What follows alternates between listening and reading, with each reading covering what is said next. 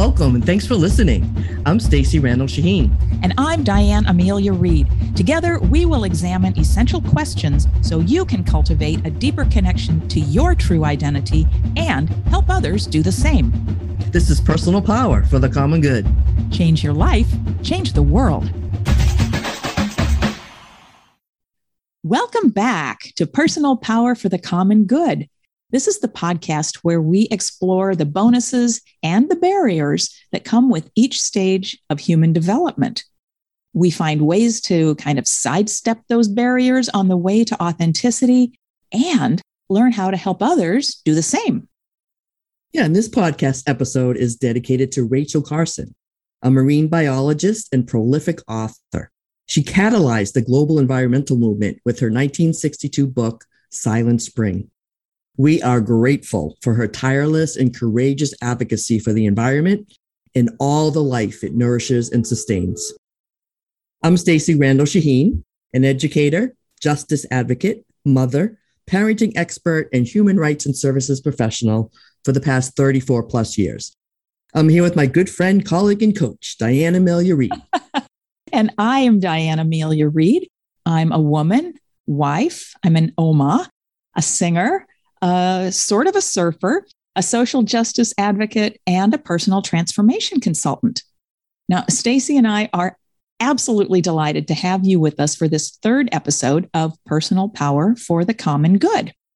If you've listened to the first two episodes and are now rejoining us, we hope the questions, ideas, and the at-home work that we've generated so far have been useful in increasing your sense of personal power and your ability to impact the world in a positive way.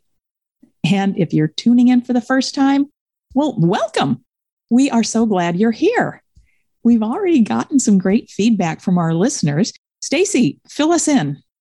Sure. One of the most compelling for me was from my niece, who's 36 and just became a mom in November. So she texted me and said, just listen to the first two episodes. I feel smarter just by listening. But even more important for me, she then followed up with a question, which said, is there anything you can think of that I can do better to make sure my daughter lives to be the best version of herself? Wow. I mean, that was just so affirming for me because that's exactly why we're doing this podcast. That is wonderful. That's a bullseye. For sure. Now we've had something else come forward, and it was another question, and it's this: who exactly is our audience? Just who are we targeting with this podcast? Excellent questions, because we struggled with the same ones in the beginning. It's so true, but we thought a lot about this, and in the final analysis, we realized that personal power for the common good is for anyone and everyone who is in relationship, connecting with other people, anyone who gives care.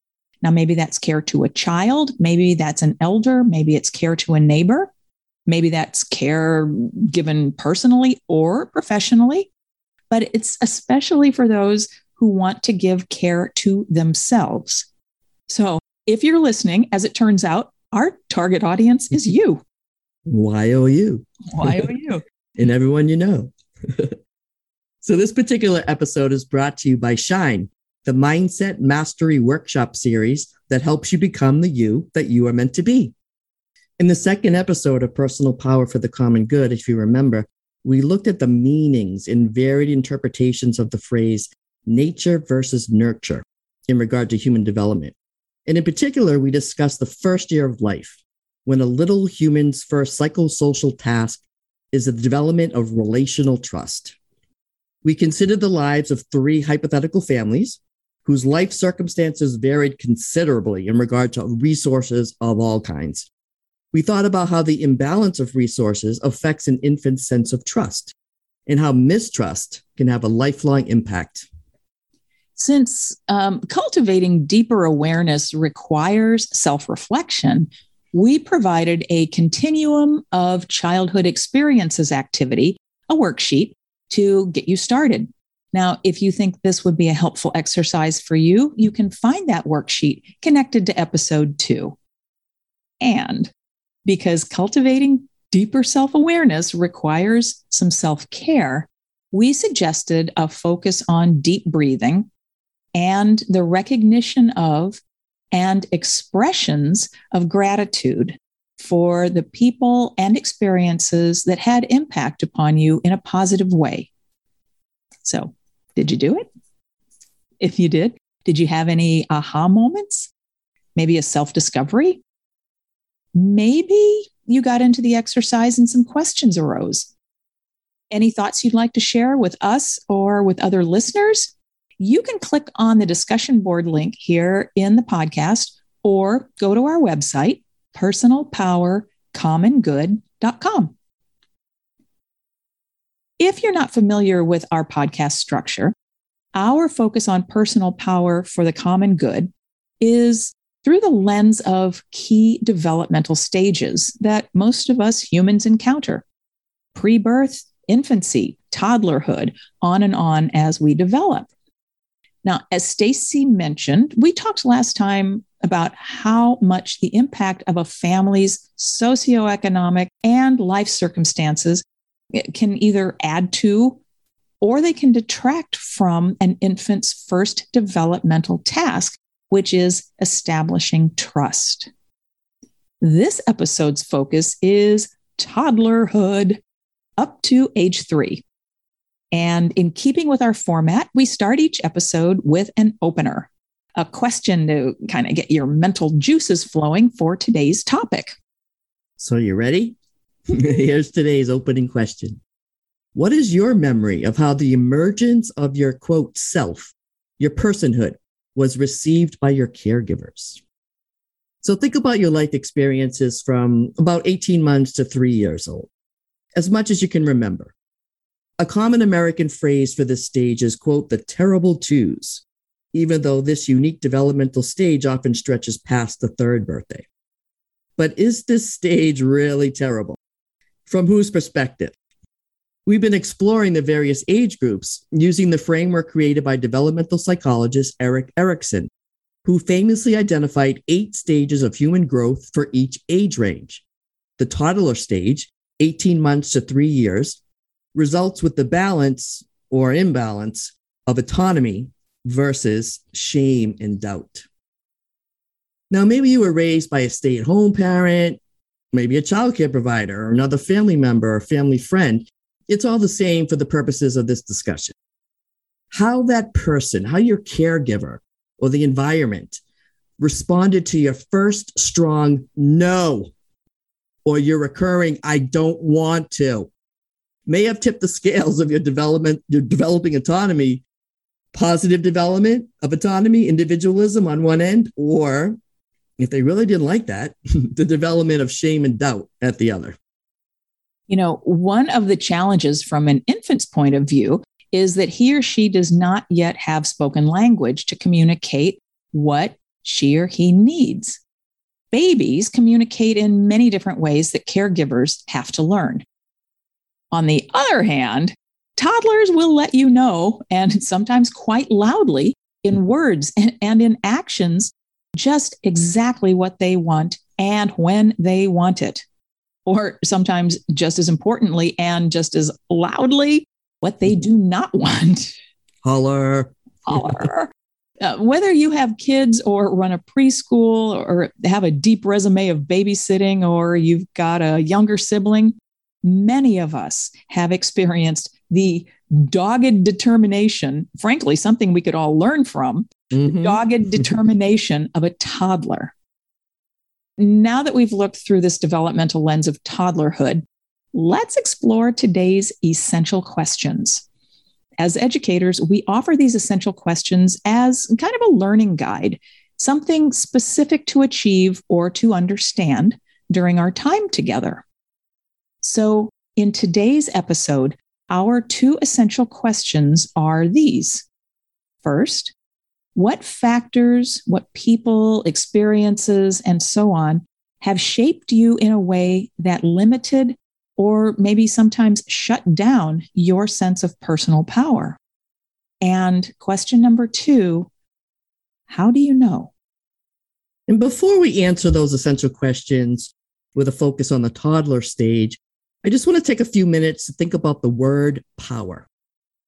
It's obviously an important word to us since it's in the title of our podcast. And our goal is for you to feel more powerful in your life and the lives of others. But my understanding of the nuances of the word power and how it is expressed was cemented by a page from an action guide for advocacy and citizen participation given to me by Sister Margaret Leonard, LSA, shout out, one of my most influential mentors for the past 35 years. Basically, there are 4 distinct ways to express power, negatively or positively. The first is, unfortunately, the most common and easily recognizable in our world today: power over. Yeah, and power over is the poster child of win-lose relationships or situations. We see this all over the world: corruption, discrimination, military or political repression, any kind of force against personal agency or personal will, and abusive relationships of all kinds. The power over mentality creates and then perpetuates longstanding practices like systematic racism, sexism, homophobia, classism, and so on. Also, poverty and pervasive injustice.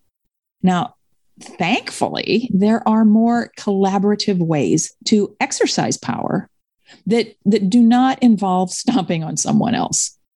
One of these ways is power with. So instead of power over, power with. Where Stacy and I work, we've concretized this in our Adult Learning Center, and we ask students to identify an ally in their lives.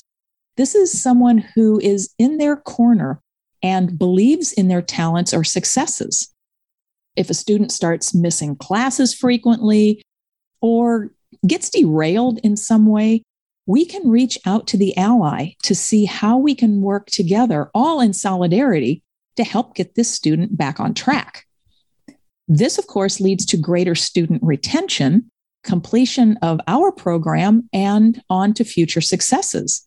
And it also fosters for our students, sometimes for the first time, a real sense that someone has their back, a little slice of safety. Yeah, and that little slice is really powerful. Mm-hmm. The next category is power to. And that's based on a belief that Diane, Amelia, and I share, that every individual has the power to leave a positive mark on the world. Mm-hmm. And lastly, the primary focus of this entire podcast series, of course, power within. 2 words sum up this category, and they are self-worth and self-knowledge. Okay, and technically that's 4 words, but you get the point. Self-worth and self-knowledge are critical to power within. There is an intentional reason why we talk about self-awareness during each episode, and why we encourage you to strengthen your self-awareness with at-home exercises.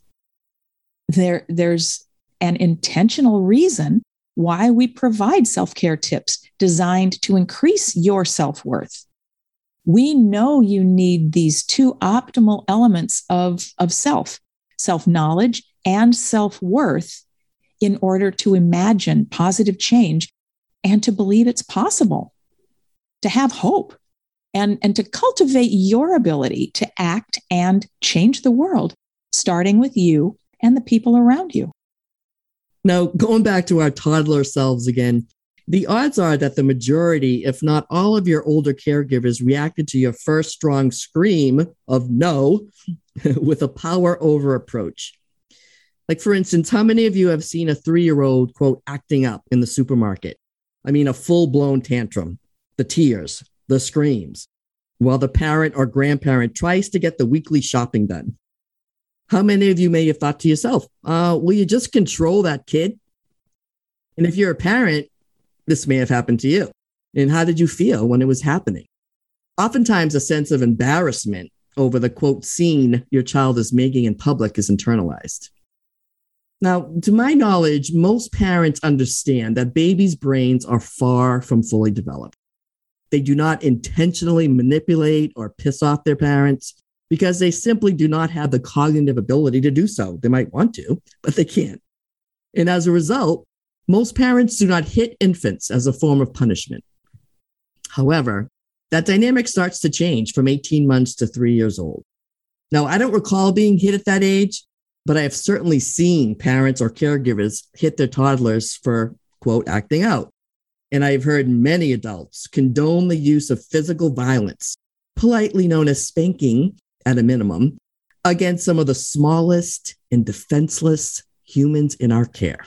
As we learned in our last episode, Erikson believed if an age or stage task is not wholly developed, in this case, autonomy, a psychosocial, quote, crisis evolves that could impede the transition for that person to the next stage. For this age group, expressing their natural autonomy and receiving adult reactions that cause internalized shame and doubt can deteriorate a young child's sense of their personal power. You know, it's not uncommon to hear people say, "Oh, I'm ashamed of what I did," or "Damn, I can't believe I said that." But we associate that response more with adult decisions or adult behaviors. We don't really talk about how early that can start. So our bonds, attachments, and sense of positive self that develop in our first few years, that will influence how we engage, how we communicate, how we form relationships throughout our life. The quote, nurture comes from more than just our parents and family. And relationships can mean not only with others, but to ourselves and our sense of trusting the world, of trusting life, and of trusting ourselves. Yeah. And, last time I mentioned that young children have really sensitive radar and ever watchful eyes for what's going on around them. Infants sleeping in their cribs can be affected by domestic violence, unfortunately, even if it's not directly seen or heard.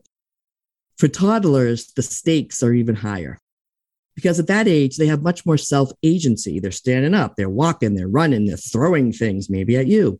They're saying words. Their newfound power seems boundless. But unlike an infant that is hopefully cooed at, sung to, wrapped in a blanket of verbal praise and encouragement, many toddlers' external stimuli begin to change, and not for the better. Yeah, they start to get yelled at a lot. Their hands are slapped. Their bottoms are hit. Maybe their arms are yanked, sent to the corner. Their needs are not so primary like their infant siblings. They're told no and stop that, and not right now, many times throughout the day, usually by loud voices from trusted caregivers. They are not supposed to touch anything. Now, imagine for a second that your boss or your significant other treated you that way. How would that make you feel? Then take this a step further. Imagine for a second that you cannot afford to leave that job or that partnership where you're being treated that way.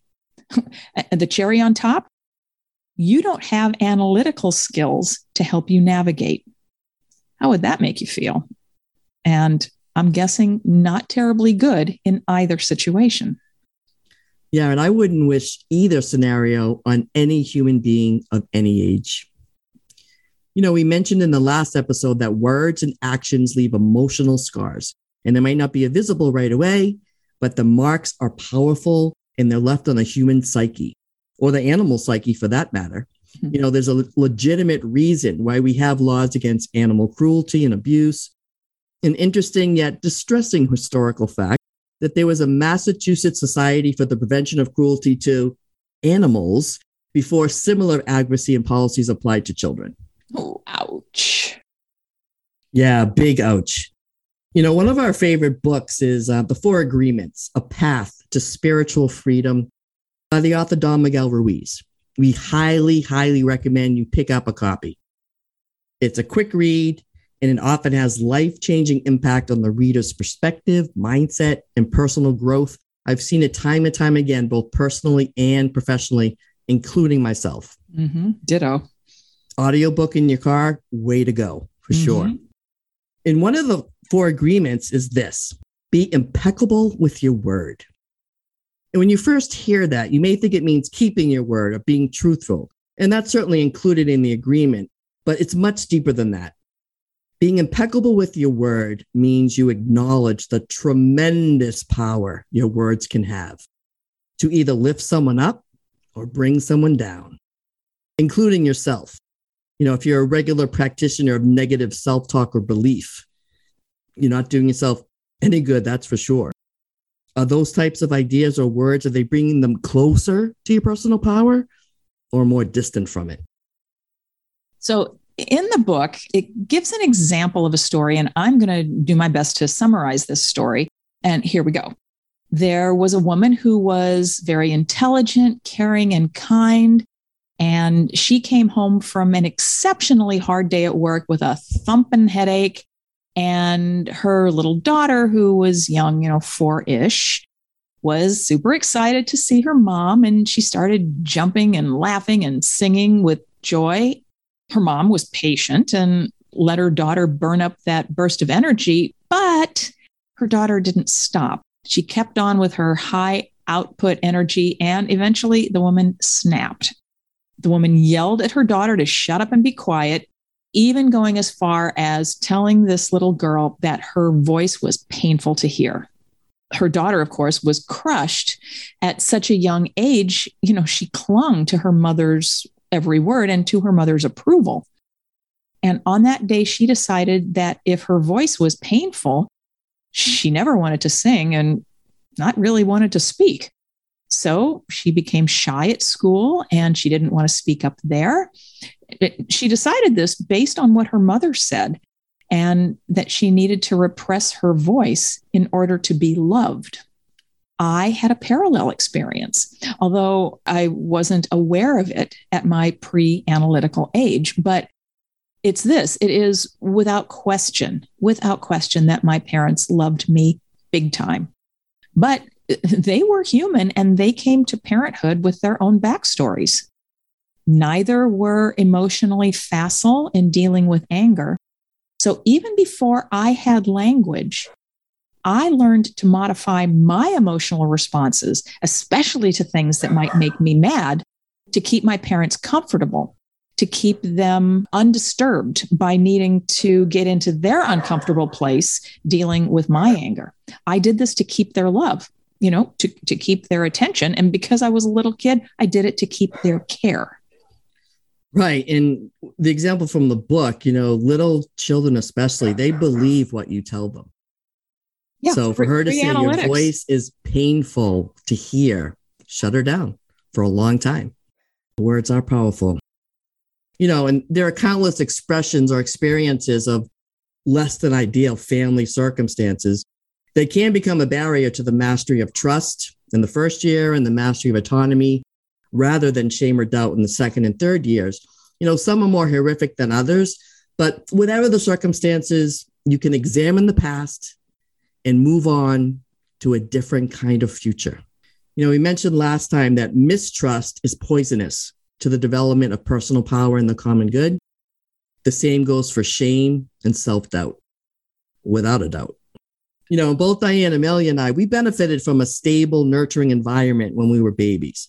And that really helped us rock the toddler stage of autonomy. I don't recall any specific memories from that stage in my life. I know we lived in Somerville near extended family until I was 2. Then we moved to Malden, where I lived at the age of 12, my parents' first house. I started preschool at 4, so that was the age the world began to open up for me. But the fact that I don't remember much about toddlerhood, I'm taking as a good sign. And I look like a pretty happy camper in family photos. So I'll have to give my family at least a B+ for how they raised me as a toddler. A solid grade. Yes. Now that we've talked about being impeccable with your word to support autonomy instead of fostering shame and doubt for people of all ages, really, let's revisit this episode's 2 essential questions. Remember, we talked about them at the top of the show. First, what factors people, experiences, and the like have shaped you in a way that limited or somehow shut down your sense of personal power? And just as importantly, how do you know? As you reflect more on our essential questions, please do know this. These bits of insight. Our unique experiences and environments as toddlers, they either help or hinder our sense of trust in the world and our faith in ourselves as autonomous individuals. Life experiences of trust and safety are not a universal norm, nor are they a reality for many children, and frankly, for adults. You, however, can be a purveyor. Purveyor, isn't that a good word? One of my favorites. It's a good one. You can be a purveyor of trust and safety for people of all ages in your life. And dear listener, that includes you. Most definitely. And one action step we're going to suggest until the next time, cleverly disguised as, at-home work, again, goes to self-awareness, that reflection and self-awareness go hand in hand. So to stimulate that process until the next time we're together, just notice. Just notice interactions between adults and toddler-aged children whenever you can. What words or actions shut down the child's power? And in contrast, how is the child's power nurtured? If you want some structure for your thoughts and observations of toddlers and their caregivers, check out our observation worksheet at our podcast website. If you're listening from a computer or a laptop, you can access the link right away on the site. But if you're listening from an app, you have to download the episode first, and then you can access the link. Toward the end of each episode, we also share ways you can become a positive catalyst for a happier, better, and more loving world, one person at a time. Yes, we are going to hammer this home, the importance of self-care. So if you listened to our first two podcasts, you may recall our second cleverly disguised piece of at-home work, which is grounded in the importance of self-care. Thinking deeply about your life and cultivating more self-awareness, it can bring up some uncomfortable feelings. You need to take care of you along the way. So before we meet again, I'd like to suggest that you identify one simple act. This simple act is something that you can do easily, do mindfully, and that will feel like kind of like you're giving yourself a big old hug. For example, maybe it's quietly having a cup of tea in a fancy cup and saucer. Maybe it's reading a few pages from a book you love. Maybe it's a bubble bath.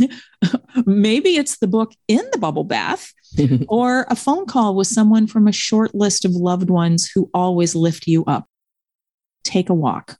There are so many options, but you deserve to have at your fingertips one that is especially right and meaningful for you. Please think about this and put that little bit of love right there in your back pocket. And believe that you deserve that love in your back pocket. That's exactly right. And now that you're feeling the love, here's how to be a positive influencer of personal power for our toddler friends. Yeah, so to begin to pay it forward and be a positive influencer during the first 3 years of someone's life, you can preserve or strengthen their personal power one really, really important way. Develop nurturing ways to positively discipline children. Positive discipline does not break a child's spirit. It doesn't cause them pain. It doesn't humiliate them. Never use physical violence like spanking or other forms of corporal punishment. If you think about that word corporal, it means of the body. You're damaging the body. Healthy, loving relationships do not include violence, period. There are only two lasting lessons taught to children or teenagers who are often hit. Number one, Violence is an acceptable part of a loving relationship. Now, do you want your child to believe that going forward, or your friend? And 2, I must fear the ones who say they love me most. I'm going to suggest continuing to avoid gender-based clothing, gender-based toys, and certainly gender-based expectations. For instance, some adults believe that boys should not play with dolls. Girls, we know, play with dolls to practice being mothers. But don't we want our boys to practice being good fathers too? I do, for sure. Amen to that. And one really effective method of positive discipline is training in choices and consequences, which you can start at the young age of 2. You can encourage the child's power of choice, whether you agree or not. So start with a simple clothing choice. If it's weather appropriate, let the child decide if it matches or not. What do we care, right? But in order to cultivate the child's power within, adults have to be willing to be flexible and give up some of your own power and control possible issues. Oh, yeah, that can be hard, but so important for the other. Yes, absolutely.